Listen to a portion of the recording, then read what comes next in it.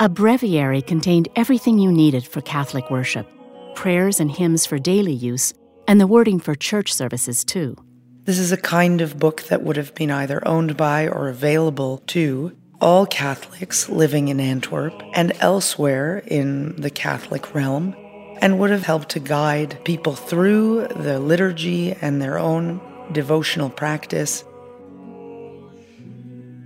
This particular breviary was published in Antwerp by the Plantin Moretus Press, which commissioned its illustrations from Rubens.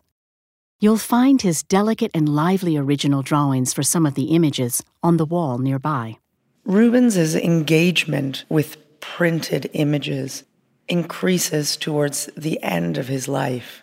It's really the Plantin Moretus Press that begins his journey on this path, and which helps him to become one of the most prolific printmakers of his time.